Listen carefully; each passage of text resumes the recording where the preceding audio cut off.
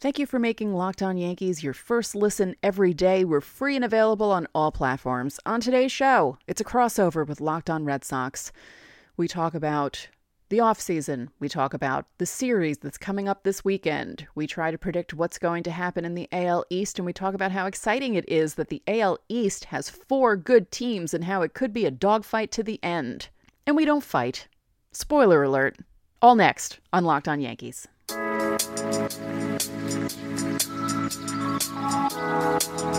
You are Locked On Yankees, your daily New York Yankees podcast. Part of the Locked On Podcast Network, your team every day.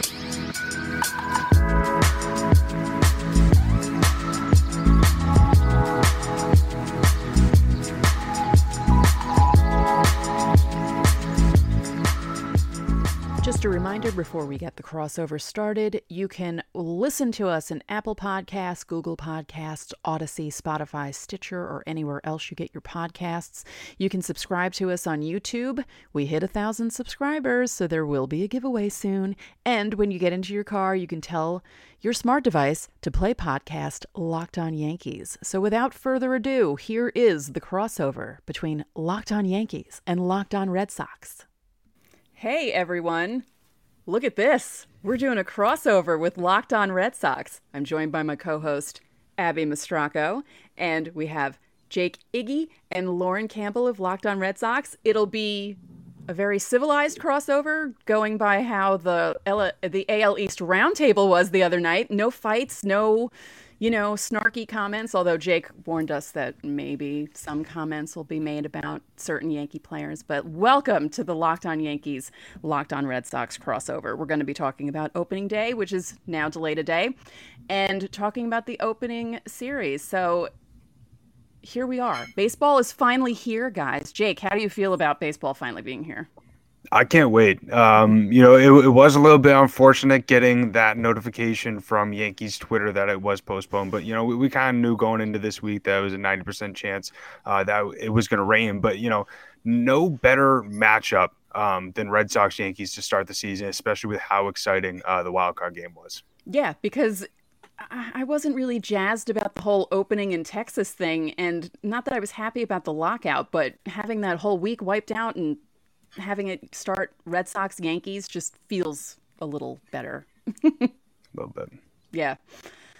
So we're here, opening day, delayed a day, but hey, like you said, at least they let us know in advance. We knew at the beginning of the week the weather was going to be bad, and it looks like Friday's going to be a lot better than they thought it was going to be. In the beginning of the week, it looks like 60s, sunny. It'll be a great afternoon for baseball. Abby, you were going to be there, and now you can't be there? No, I have I have hockey stuff I have to work on. At some point, I'll shift to baseball, and it'll only be baseball, but that'll be after the Stanley Cup and the draft. So for now, I'll be at a few games like over the next month or two. Mm-hmm. But for now, I have deadlines I have to meet. I still have a few more months in hockey rinks. Which is unfortunate because I want to be outside. It's going to be a nice day. I don't want to be at a hockey rink right now. Like, this is the time of year where I start to get like, oh, come on, let's just get this rolling here so that I can go outside and I can be covering baseball again. But no, there's a lot going on this week, guys. There's a lot going on. Yeah. And the other good thing about them announcing it early was I was saying this on another podcast that I actually recorded earlier as a guest. In 2008, the last opening day of the old stadium, they had us stuck there for nearly 4 hours while it was raining. And then they decided, we're going to reschedule it for tomorrow night, make it a night game, while we were sitting there for 4 hours listening to rain-themed music the entire time, which wasn't bad. That's how they get their beer sales in. Yeah, exactly. Yeah, they didn't have to do that this time. But it also helps that 13 years ago, I don't know, weather apps weren't around, smartphones weren't around, and, we have apps now that literally tell us it's going to snow at your house in 15 minutes. Be prepared. So, yeah, things are a lot different now. Speaking of a lot different, both teams made some moves this offseason. Maybe not the moves that they wanted to make or the fans wanted them to make. Lauren, Trevor Story. That's the big move that the Red Sox made. How do you think he's going to adapt to being a Red Sox? I think he'll be just fine. I think there's not a lot of pressure on him because the lineup is already pretty deep. So I think he's not coming in, and Alex Cora isn't like, we're going to insert you here and you're going to save our offense this season. So he does have a lot of good players hitting in front of him. He'll have a lot of good players hitting behind him if Alex Cora does want to indeed put him in the number 2 spot against left-handed pitchers, I think it is. So I think he'll be just fine. He'll probably start the season a little slow just to get adapted to a new team, new park, and his splits aren't very good away from Coors Field. But now, I mean, Fenway's a really fun park to hit at. So I think that will come easy for him. And like I said, he's not being depended on. So I think that kind of pressure is already off of him. Right. That's really important when a player goes to a new team, because if you're the guy, the pressure is just immense. And when you're assured that, no, it's okay, you're one of the guys, you're not the guy, that usually helps when a player comes over to a new team. Yep, exactly. Like Get that Chris pressure Bryant. off him right away. Yes, Like Chris Bryant Bryant in Colorado. Yep. Like, who else does he have around him? Right, that's tough for him. Yeah. R.I.P. Yeah. Oh, I forgot about that. And that only happened how long ago? It's so funny with the lockout. I forgot the Braves won the World Series. You know, I forgot half the guys who signed before the lockout. You know, when all that stuff was happening and the negotiations were happening, I saw a picture and it said Mets pitcher Max Scherzer. And for a good 5 seconds, I thought to myself, when did Scherzer go to the Mets? Did you forget about Chris Bryant going to Colorado because of all of that? Or did you forget about it because Colorado is so forgettable right now? Yes. I mean, really. Yeah. Yes. Colorado, the Rockies are they're not trying to win. They're just trying to get people in the stands. Yeah. That's it. And I mean, you know, Chris Bryant has a pretty face. You know, that'll help. I mean, if they just put his picture all over the place, you get a female audience into Colorado to see baseball games. That might actually help. That might be good. So what do you guys think, Red Sox side? I'll ask you guys this. We spoke about this on the roundtable, but I actually want to hear from you, Jake, because you weren't there. We all agreed. Well, most of us, actually. I shouldn't say that. Ulysses of Locked On Rays believes the Rays are going to win the AL East. And I mean, you know, okay. They're always there, and they've won how many times in the last few years? So it's not out of the realm of possibility. But how do you see the AL East unfolding? Just from what's happened so far. I mean, obviously, we have no idea what's going to happen because no games have been played yet. But what do you think from everything that's happened so far? I think that, you know, the Rays, Yankees, Red Sox, and Blue Jays are going to be separated by a few games. I wouldn't honestly be surprised if it was a little bit similar to how last season's wild card race was during the last 3 days. You know, as fans, like, we don't want to have heart attacks like that where you're crossing your fingers that the Red Sox beat the Baltimore Orioles and the Nationals, and, you know, they almost get swept by the Orioles. But you know, I honestly think it's tough to not see the Rays in the top 2, kind of like Ulysses said, and you alluded to as well. You know, they always find a way to get there. It always seems like the Rays are smarter than everybody else. That's just what it seems like. But I think everybody in their mind thinks that the Blue Jays, with all the moves that they did make, are the defined sort of leader in the AL East. I'm not really too sure on their bullpen. I think that's something that's a little bit thin for them. I am curious to see how Kevin Gausman does in the AL as well. But, you know, something with the Red Sox and the Yankees, and this is something that I was thinking about before we even started, is, you know, over like the last 5 years, when have the Red Sox and Yankees fans felt comfortable about their pitching? Like, it always seems to be a conversation every offseason, every trade deadline, especially with Brian Cashman. Like, I always hear Yankees fans, we need to find a way to get more pitching. And it never seems like either side has enough. And I think that's really what it's all going to come down to, honestly. Yeah. Fangraphs came out with something earlier that said it was like some sort of projection, and it projected the Rays, Red Sox, Blue Jays, and Yankees to all finish 88 and 74. And then the Orioles were going to win like 60 games. And I thought that was hilarious. And not exactly what we predicted on the roundtable, but pretty damn close. And yeah, everyone watching the show, listening to the show, up your Xanax dosage in September, because it's gonna be crazy. I mean, if no one falls off, if something catastrophic doesn't happen to any of the teams, but they're really close. I don't think that there's one team out of those four that's so far above everyone else that they're going to pull away if things break right for all four teams.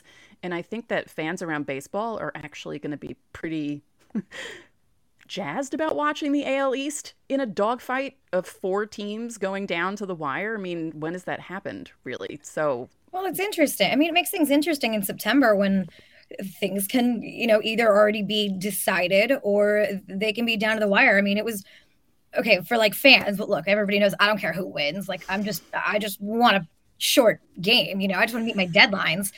For fans, imagine how it was such a nail biter last year coming down to the last game of the regular season.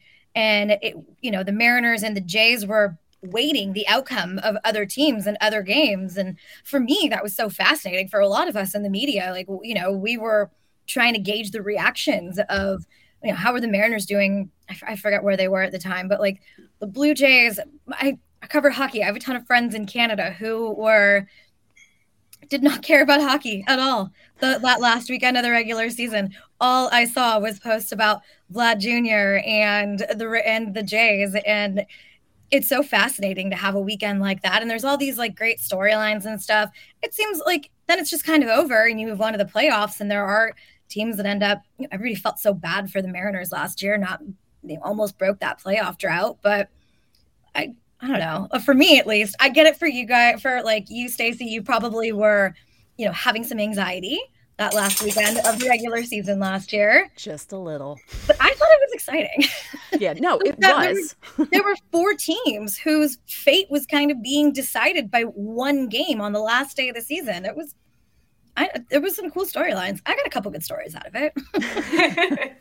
I like too that at one point there could have been a 3-way or 4-way tie in the AL East. The odds were very, very slim, but I was like, oh, I love chaos, but I don't know if I like that kind of chaos. That is a little too chaotic for me, but that could happen this year. And it could very well come down to game 162 this year. Yeah, I like chaos as well, but not when my own team is involved. I love the wild card game, but not when my team's involved. I loved watching game 163s. I mean, I still say the Twins and Tigers in 2009 was one of the best games I've ever watched.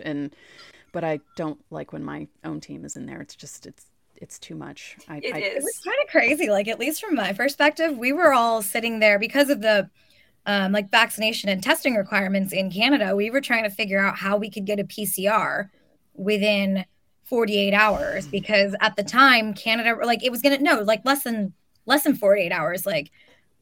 It was, just we were all trying, beat writers were all traveling. I was on the phone with my editor. Are we doing this? Are we pulling the trigger on this trip? And he's like, I don't know. We'll see. The Yankees were trying to figure out how to get the media tested in time to be able to get over the border. There were so many different scenarios in play. And I don't know, I get excited about those things because you also have to start planning ahead to content. From my perspective, again, you've got to submit some storylines and when those storylines actually happen, it's so much fun. And I like the chaos of it all. And I understand it from a fan's point of view, but the expanded playoffs this year, hopefully we'll get a chance to see Vlad Jr. in the playoffs this year. Very true. Hopefully we'll get a chance to see both of your teams in there. But at the end of the day, you want the best talent in the playoffs. It's not fun that Mike Trout never makes it. And Shohei Ohtani, Yep. But this is always the race to watch. But now with the expanded playoffs, it adds some extra intrigue. And I don't know that I'm a fan of the expanded playoffs. I think it's going to dilute the product a little bit, except in the AL East, because you've got so many talented teams and so much depth, and you've got the Rays who they can outsmart everybody, and that frustrates the teams that spend a lot of money. And I think this is the one. This is the one. The NL West could make an argument for it as well, but this is the one division where the expanded playoffs is gonna. I don't know. I think it's gonna add the most sort of intriguing storylines, and it's going to benefit these teams more than some of the other ones. Well, I've never been so much on the edge of my seat, quite honestly. Like other than like in the AL wildcard game, like I'll never forget that Stanton home run where Matt Vasgersian thought it was a home run, but then it was actually right off the wall. Like I was yelling at my TV, and then once I realized that it was actually a double, I was like, oh my God, thank God. But I mean, honestly, I've never seen Fenway go that crazy. And I think it's because everybody was on the edge of their seats, because every single pitch mattered, every single play mattered. And I think those games, especially with the expanded playoffs, I think if there was a three-way tie, as much as as we wanted our teams to like win, I think as a baseball fan, it'd be really fun to watch. Well, yeah. I mean, even you could see the reactions in the dugout when the margin for error is so thin. Even the players are on the edge of their seats. Like everyone's standing in the dugout. Nobody's sitting there. Nobody's just kind of like hanging back like they do during a regular season game. Nobody's in the clubhouse except for the starting pitcher who's trying to ice down. Like everybody is into every single moment. And it creates like such this amazing atmosphere that you can almost feel it through the broadcast sometimes. For us in the press box, we can feel it up there. And we've got no skin in the game. Like I said, we're just trying to meet deadlines and write good stories, but you can feel it up there. And it's such a cool thing to be a part of. And like, that's part of what makes the playoffs so special is that like, you can even feel that through the broadcast sometimes. Like you said, you were on the edge of your seat. So was everybody else. Everybody in the dugout was standing up right over the rail. Everybody was hanging on every pitch and every moment like felt so heavy. That's what a playoff game should feel like. The World Series felt very anticlimactic to me. It did. Compared to previous series and the wild card, it actually really did. Speaking of the World Series and wild card and playoff finishes, BetOnline is your number one source for all your betting needs and sports info. And if you want to bet on that sort of thing, they have lines for everything. You can find all the latest sports developments, including this week's Masters Championship odds, which I believe Tiger Woods announced he's going to be doing that now. So that should be something. You can see podcasts and reviews for all the different leagues this season. BetOnline is your continued source for all your sports wagering information, including live betting, esports, and scores. So head to the website today or use your mobile device to learn more about the trends and actions. BetOnline, where the game starts. Now, speaking of that, I saw something, the betting lines for, let me just double check to see, because I was kind of shocked in a way because I didn't realize how bad the Diamondbacks were because they're ranked behind the Orioles in this one, what is it for? A win total. Wow. Obviously, they predict the Dodgers and the Blue Jays to be the two best teams. That's not that surprising. The Dodgers are doing now what the Yankees used to do. They're getting all the big players. So, but I found it interesting. The bottom isn't shocking. The bottom four teams, Rockies, Pirates, even with Chris Bryant, the Rockies, Pirates, Orioles, and Diamondbacks. The poor Orioles. Let's talk about them just for a second because we're talking about the AL East and how it's a 4-team race, and I feel like the Orioles are not that far from being a team that can do something in the AL East. And we spoke about this on the roundtable, but how much fun could it be if all 5 AL East teams were, they don't have to be all super, but if they're all like relatively good, that could be good too. That could be fun to watch. Yeah, you're talking about upping your Xanax for September. We would need that for the whole season. Like it'd be so fun though, because that extra competitive team and that extra competitive edge, it's so fun when all teams are good. And the AL East, it's always been the division to beat, but it's always those 4 teams. It's never the Orioles, not in the last, 10 years. The poor Orioles. They had their run to infamous, yes, in 2014. So 8 years. I don't do math. Has it really been 8 years? No, the Zach Britton game. Wasn't that 2016 in Toronto? That was 2016, the Zach Britton game, yeah. Okay, so 6 years. Yeah. So time doesn't exist. Time is a flat circle. So it would just be fun to have them there. And they have a great farm system. They're getting there. And hopefully when they get there, the other teams aren't like falling off or the players aren't getting older where it's like, they're like kind of good. But I would love a very 5-team AL East competitive to September. Yeah, that could be fun. So Well, that's why I think that's what they're doing right now is sort of what the Texas Rangers did. And John Boy brought it up, and I didn't even think about this. Is the Rangers were waiting until like the Astros like 2017 players sort of started trickling off, and they waited that time to where they could go all in on some of these free agents to where it would actually make sense for them to make a run for the AL West. So like that's something you haven't seen the Orioles spend really any money on free agency and really not trying at all to contend. I think that's kind of what they're doing. Maybe give them one or two more years to where they see some of these guys. Chapman's only with the Blue Jays for 2 more years. Vlad Guerrero 4 more years. So I think that's what they're doing. Maybe waiting 1 or 2 more years to go all in on some of these free agents or go all in on contention. So they're potentially not wasting some of these guys' developmental years, and they can actually make a run for the top spot. There's even Correa because he can opt out. Because you can't sell the Yankees fans on a rebuild. This is a team that doesn't rebuild. The fan base isn't going to deal with that. You have to continually find ways to like retool. And if the Yankees are retooling, then, and the Rays continually as well, the Rays haven't really, the Rays and the A's, you never know what they're doing, but you always are like intrigued by what they're doing, and you can never really count them out. It's difficult with some of these. It's difficult to be in a division with some of these big market teams. The AL West is a completely different division. Sure, the Angels are going to try and be competitive every year because they have Mike Trout and Shohei Ohtani. Is it going to work? Not really. Trout will get hurt. Yeah.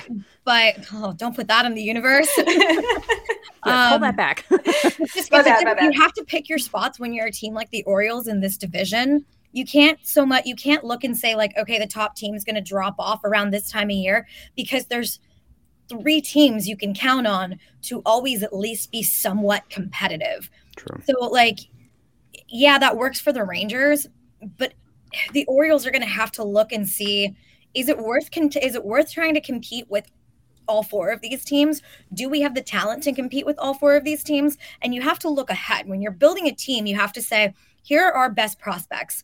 In 5 years down the line, here's what we hope they're going to be. So what are they going to need around them 5 years down the line? Well, who's going to be a free agent in 2 years, 3 years to come in and help change the culture, come in and help mentor this guy who we think might be ready, major league ready next year?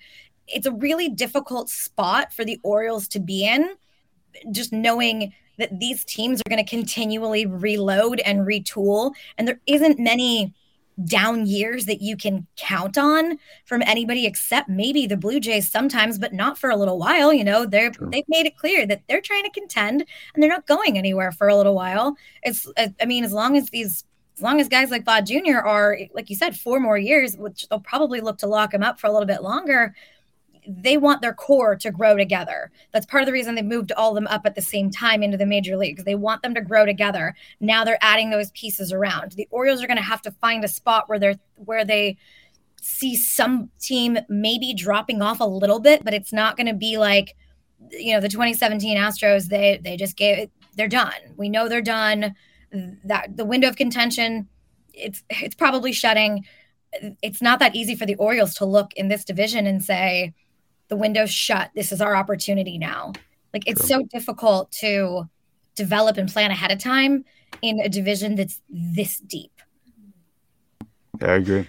Yeah. Although, I mean, if they're going by that idea, Correa has an opt-out after year 1 and 2 of his 3-year deal with the Twins. So if they entice him with that would be, could you imagine? Did you see that there was a report that came out that they offered him 10-year, $300 million? Really? Holy smokes. I mean, the Orioles got Rudy Odor. I mean, it's not like they didn't do anything. Right. They got someone. Matt Harvey might sign with them again. Yeah. Matt Harvey stayed healthy enough to make all of his starts last year. I know. That itself is it's a victory for Matt Harvey these days. It is. Yeah. And, Rudy Odor is a really great cheerleader. He's the first one out of the dugout whenever someone hits a home run. So, it's fun having that kind of a guy on the team. Speaking of having guys on the team and JBJ coming back, what are your thoughts on that? Because the previous podcast I recorded, the host was like, so I just wanted to get your feedback on that move. Yeah, I mean, there's no denying his defense 100%. You want him out there. The outfield last year kind of struggled, and the inevitable JBJ would have had that comments anytime something happened in the outfield. So it's great to have him back in a place he's familiar with. He loved Boston. Even his wife loved Boston. Like, they were just a very big Boston family. And yes, he had a terrible offensive year, but I think we know at this point in his career that what kind of player JBJ is. He's respected with the Red Sox. He is a veteran. He does have that leadership. He's part of the reason the Red Sox went so far in the 2018 postseason. He's an ALCS MVP, and he's a really good cheerleader. He's great. He's amazing with the players. He wants to just kind of be there. I don't want to say like he's just happy to be there, because I think he legitimately does want to be a starting outfielder, but I think he's also accepted his role, and he's okay taking a smaller role being back in Boston. So as long as he's not like the everyday outfielder and you're getting that 162 average out of the lineup, but you also have to accept this is who he is, and he's going to go on a 20-game hit streak, and then he'll go cold like he always does. But I'm okay with it. It stinks giving up Hunter Renfroe because of his bat, but he also led the league in errors in the outfield. So you have to kind of pick and choose your battles there, because he was good on offense, not so great on defense, and JBJ is the exact opposite. Right. In a second, we're going to talk about defense for both teams, because both teams did improve in the offseason, because both teams had a need to improve in the offseason defensively. But first, this episode is brought to you by Rock Auto. With the ever-increasing numbers of makes and models, it's now impossible for your local chain auto parts store to stock all the parts you need. And why endure often pointless or seemingly intimidating questioning while you wait for the person behind the counter to order parts on their computer, but choosing only the brand that their warehouse happens to carry? You have computers with access to rockauto.com at home and in your pocket. You can save time and money when using Rock Auto. Rock Auto is a family business serving do-it-yourselfers for over 20 years. Their prices are reliably low for every customer, and they have everything you could possibly need, from brake parts to tail lamps, motor oil, and even new carpet. Go explore their easy-to-use website today to find your solution to your auto parts needs. Go to rockauto.com right now and see all the parts available for your car or your truck. Write Locked On in their How Did You Hear About Us box so they know we sent you. Amazing selection, reliably low prices, all the parts your car will ever need. rockauto.com. So defensively, the Yankees improved their infield just by getting a shortstop that can play shortstop. Josh Donaldson's not that bad at third base. He's pretty rangy at third base. And the Yankees finally figured out by mid-September that Gleyber Torres is better at second base than he is at shortstop, and hopefully Aaron Boone will remember that fact and have him play second instead of short, so that helps the Yankees infield. You had mentioned, Lauren, that there were some players with defensive issues in the Red Sox lineup, so talk more about that and how it improved in the offseason. Well, there's always questions around Rafael Devers' defense, and he's an elite hitter. You want that bat in your lineup, but he makes mistakes on the silliest little ground balls, and but he makes the plays that you never expect him to make. So he's really like love-hate relationship with him at third, but you improved obviously at second with Trevor Story. That was kind of a merry-go-round last season. You bring in Kike Hernandez, but then you realize he's really good in the outfield. So you're kind of putting Christian Arroyo there. You bring in Jose Iglesias. You're putting him at second, trying everyone at second.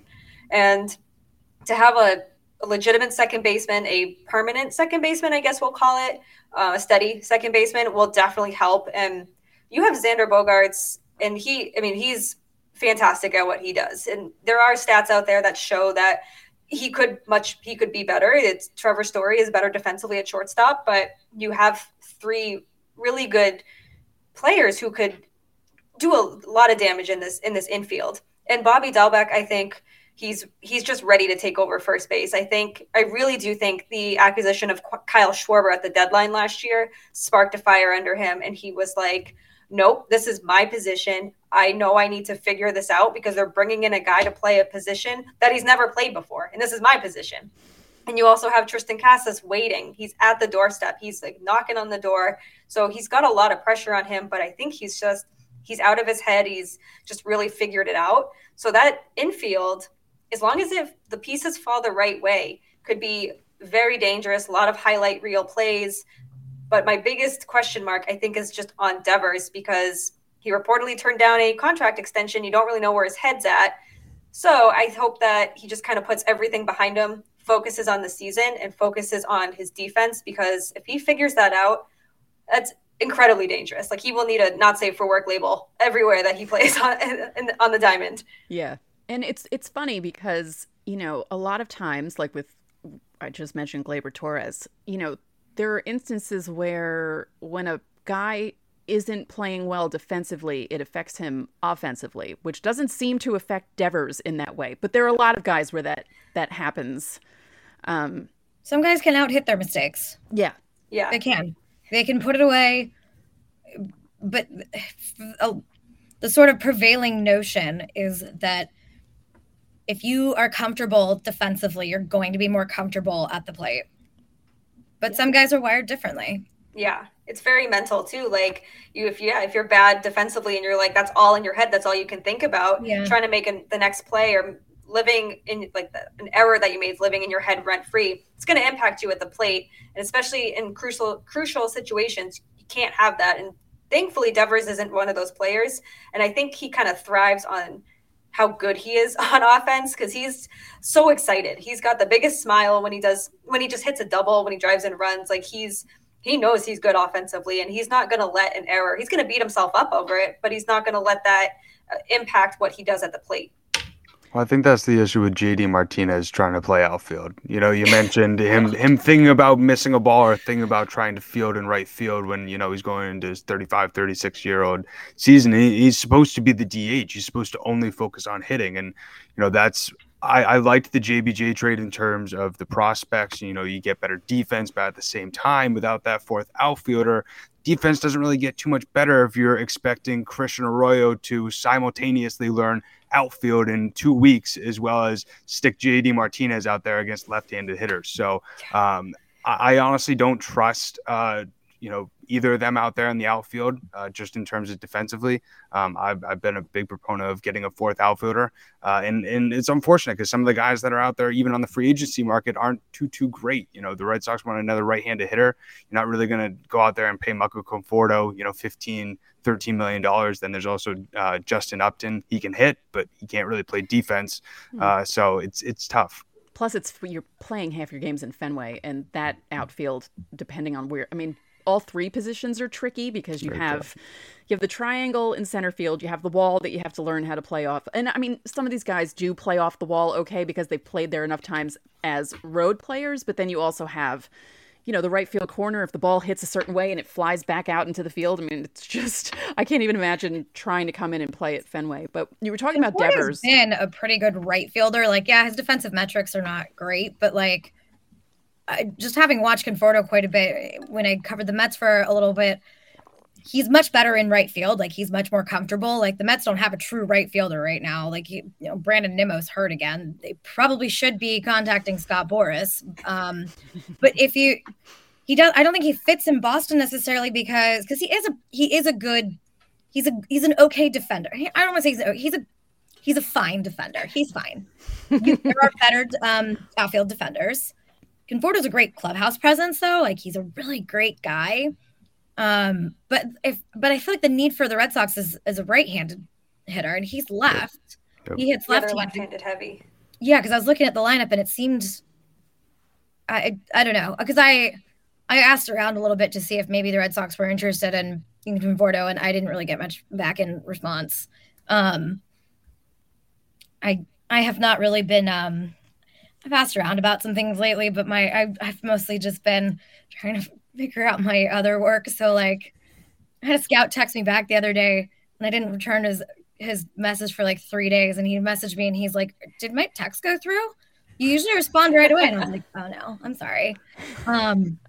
However, I will say that the scout that I was talking to is in love with Tristan Casas. So every scout I talk to loses their minds over him. Yeah. He's the guy to watch. I think he'll be in MLB. I think I think we'll certainly see him this year, just September call-ups alone. But if not this year, 2023, 100%. Like he's right there. He's almost ready. He's cooking. You mentioned Devers, and I want to say that, years ago, Yankee fans didn't like seeing David Ortiz in the box. We don't really like seeing Devers. Who is that Yankee for you guys right now? Yeah. They're all easy to strike out, so. I mean, with Aaron Judge, you get nervous when there's guys on base, but you just throw him you throw a pitch on the outside part of the plate, and he'll usually swing at it. Same thing with Stanton. He always finds a way to swing and a miss. But I mean, I think both of those guys are obviously like the two guys that you're nervous when there's guys on base or in a close game that they're going to hit a home run or something like that.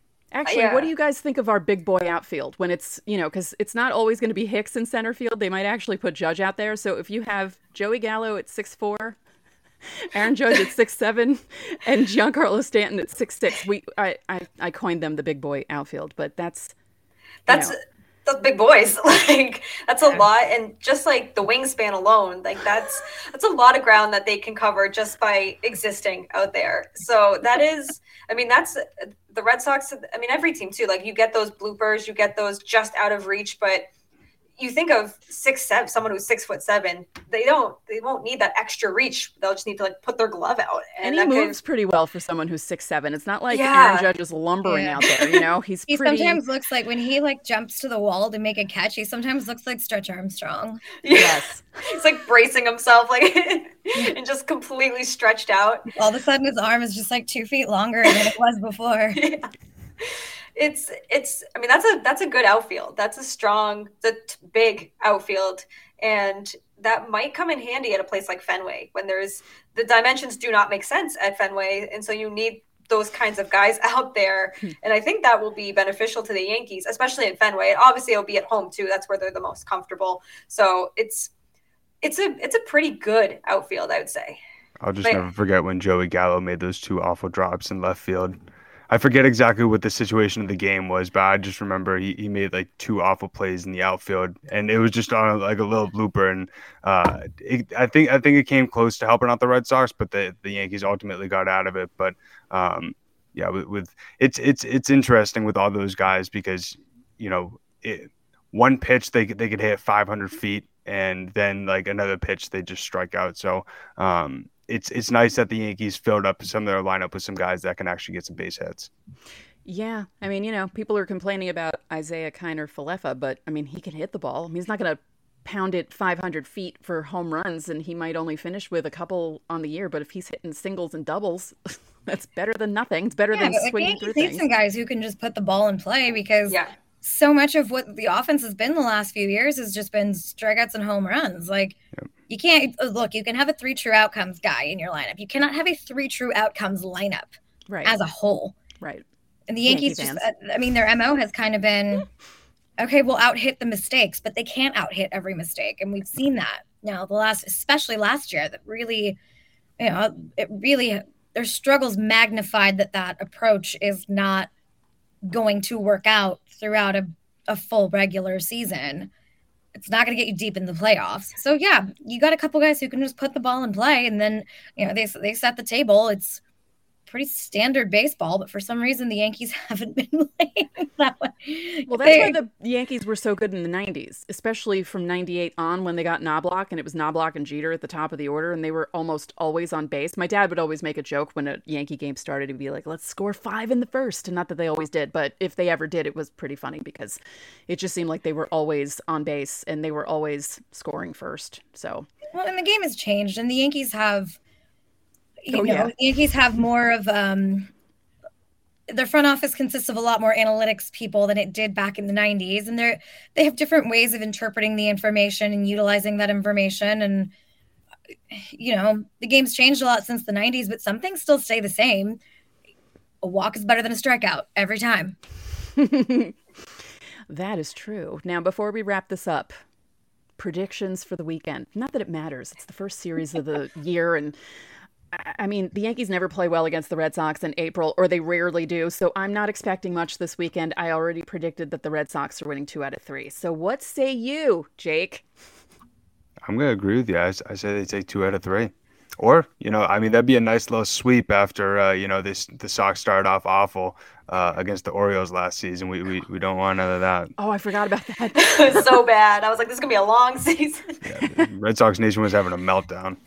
Yeah, Yes. well, I mean, that's typical in the first weekend you'll see every fan base freaking out. And I want to say to everyone watching this and listening to this, because spring training was abbreviated, you may see bad baseball in the first couple of weeks because they didn't have enough time to really have spring training. So that's just a warning. Especially with the pitching. Like, Yeah. please, Red Sox and Yankees, we know the pitching is a big question. Like, if Nate Eovaldi goes out on opening day and gets shelled, it's going to be okay. Like, it'll be fine. He'll figure it out. It's okay. If guys aren't reaching their max velocity, that's not a bad thing right now. That actually might be a Right. good thing. Yes. Yeah, fans freak out every year in April. Why isn't he throwing as hard as he can? He's a 98-mile-an-hour guy because he's working up to it. And Right. if they don't go deep into games, it's because they can't right now. Right. Things are weird this year. It's weird when you use logic. People don't like that. No, especially you make baseball fans. You make a good point with the pitching because, I'm looking at the Yankees schedule. They don't have a day off until April 18th. And the Red Sox don't have a day off until the 14th. And so, that's a lot of games in a row. So, your pitching is going to be taxed really hard during those first 2 weeks. Yeah, they're gonna rely a lot on the bullpen, and that's why they have the expanded rosters for Right. the first month. Yeah. Well, they were smart to do that, baseball. Some teams are carrying so many pitchers, and it's like kind of obnoxious. But I get it because the schedule is so condensed right now. Well, if you think about it, in May, there's going to be a massive sort of waiver wire sort of frenzy going on. And Lauren, you and I know how much Chaim Bloom loves his waiver wire. He does. He loves the waiver wire. It's his favorite thing about baseball. I'm convinced. What's your prediction, Lauren? I think 2 out of 3. I think ultimately they lose the third game. I think Tanner Houck, that he's just not there yet to be a starter. And it's the getaway day. It's the final game before they head to Detroit. So I'm going 2 out of 3, but they're going to be close games. I don't think that we're going to see blowouts. I think it's going to be like 1-run, maybe 2-run games. Yeah, I was thinking the same thing. Yeah. Do you have a prediction, Abby? I mean, I know you're not like us and you're not a fan of this, but I don't know. I was just asked for a Masters prediction. Like literally, somebody's texting me right now asking for my Masters prediction and my like final pick in the Masters pool. Corey, if you're watching, it's Tommy Fleetwood. But I'm just taking a shot in the dark with that one. So I'll take a shot in the dark with this one too, and I'll say the Yankees take 2 of 3. All right. So this was the Locked On Yankees, Locked On Red Sox crossover extravaganza. And we should do this again. We don't have to do it for every series because they play so much. But if there is another, say, matchup in the playoffs or something crazy like that, we should definitely do this again. And thank you to everyone who's watching. Jake, Lauren, thank you for joining us on this. Abby, as always, thank you for being my co-host. And Locked On Yankees, Locked On Red Sox. You can find them on every podcasting platform available. Are you guys on YouTube? We are, yes. They're also on YouTube. And we're part of the Locked On Podcast Network, your team every day.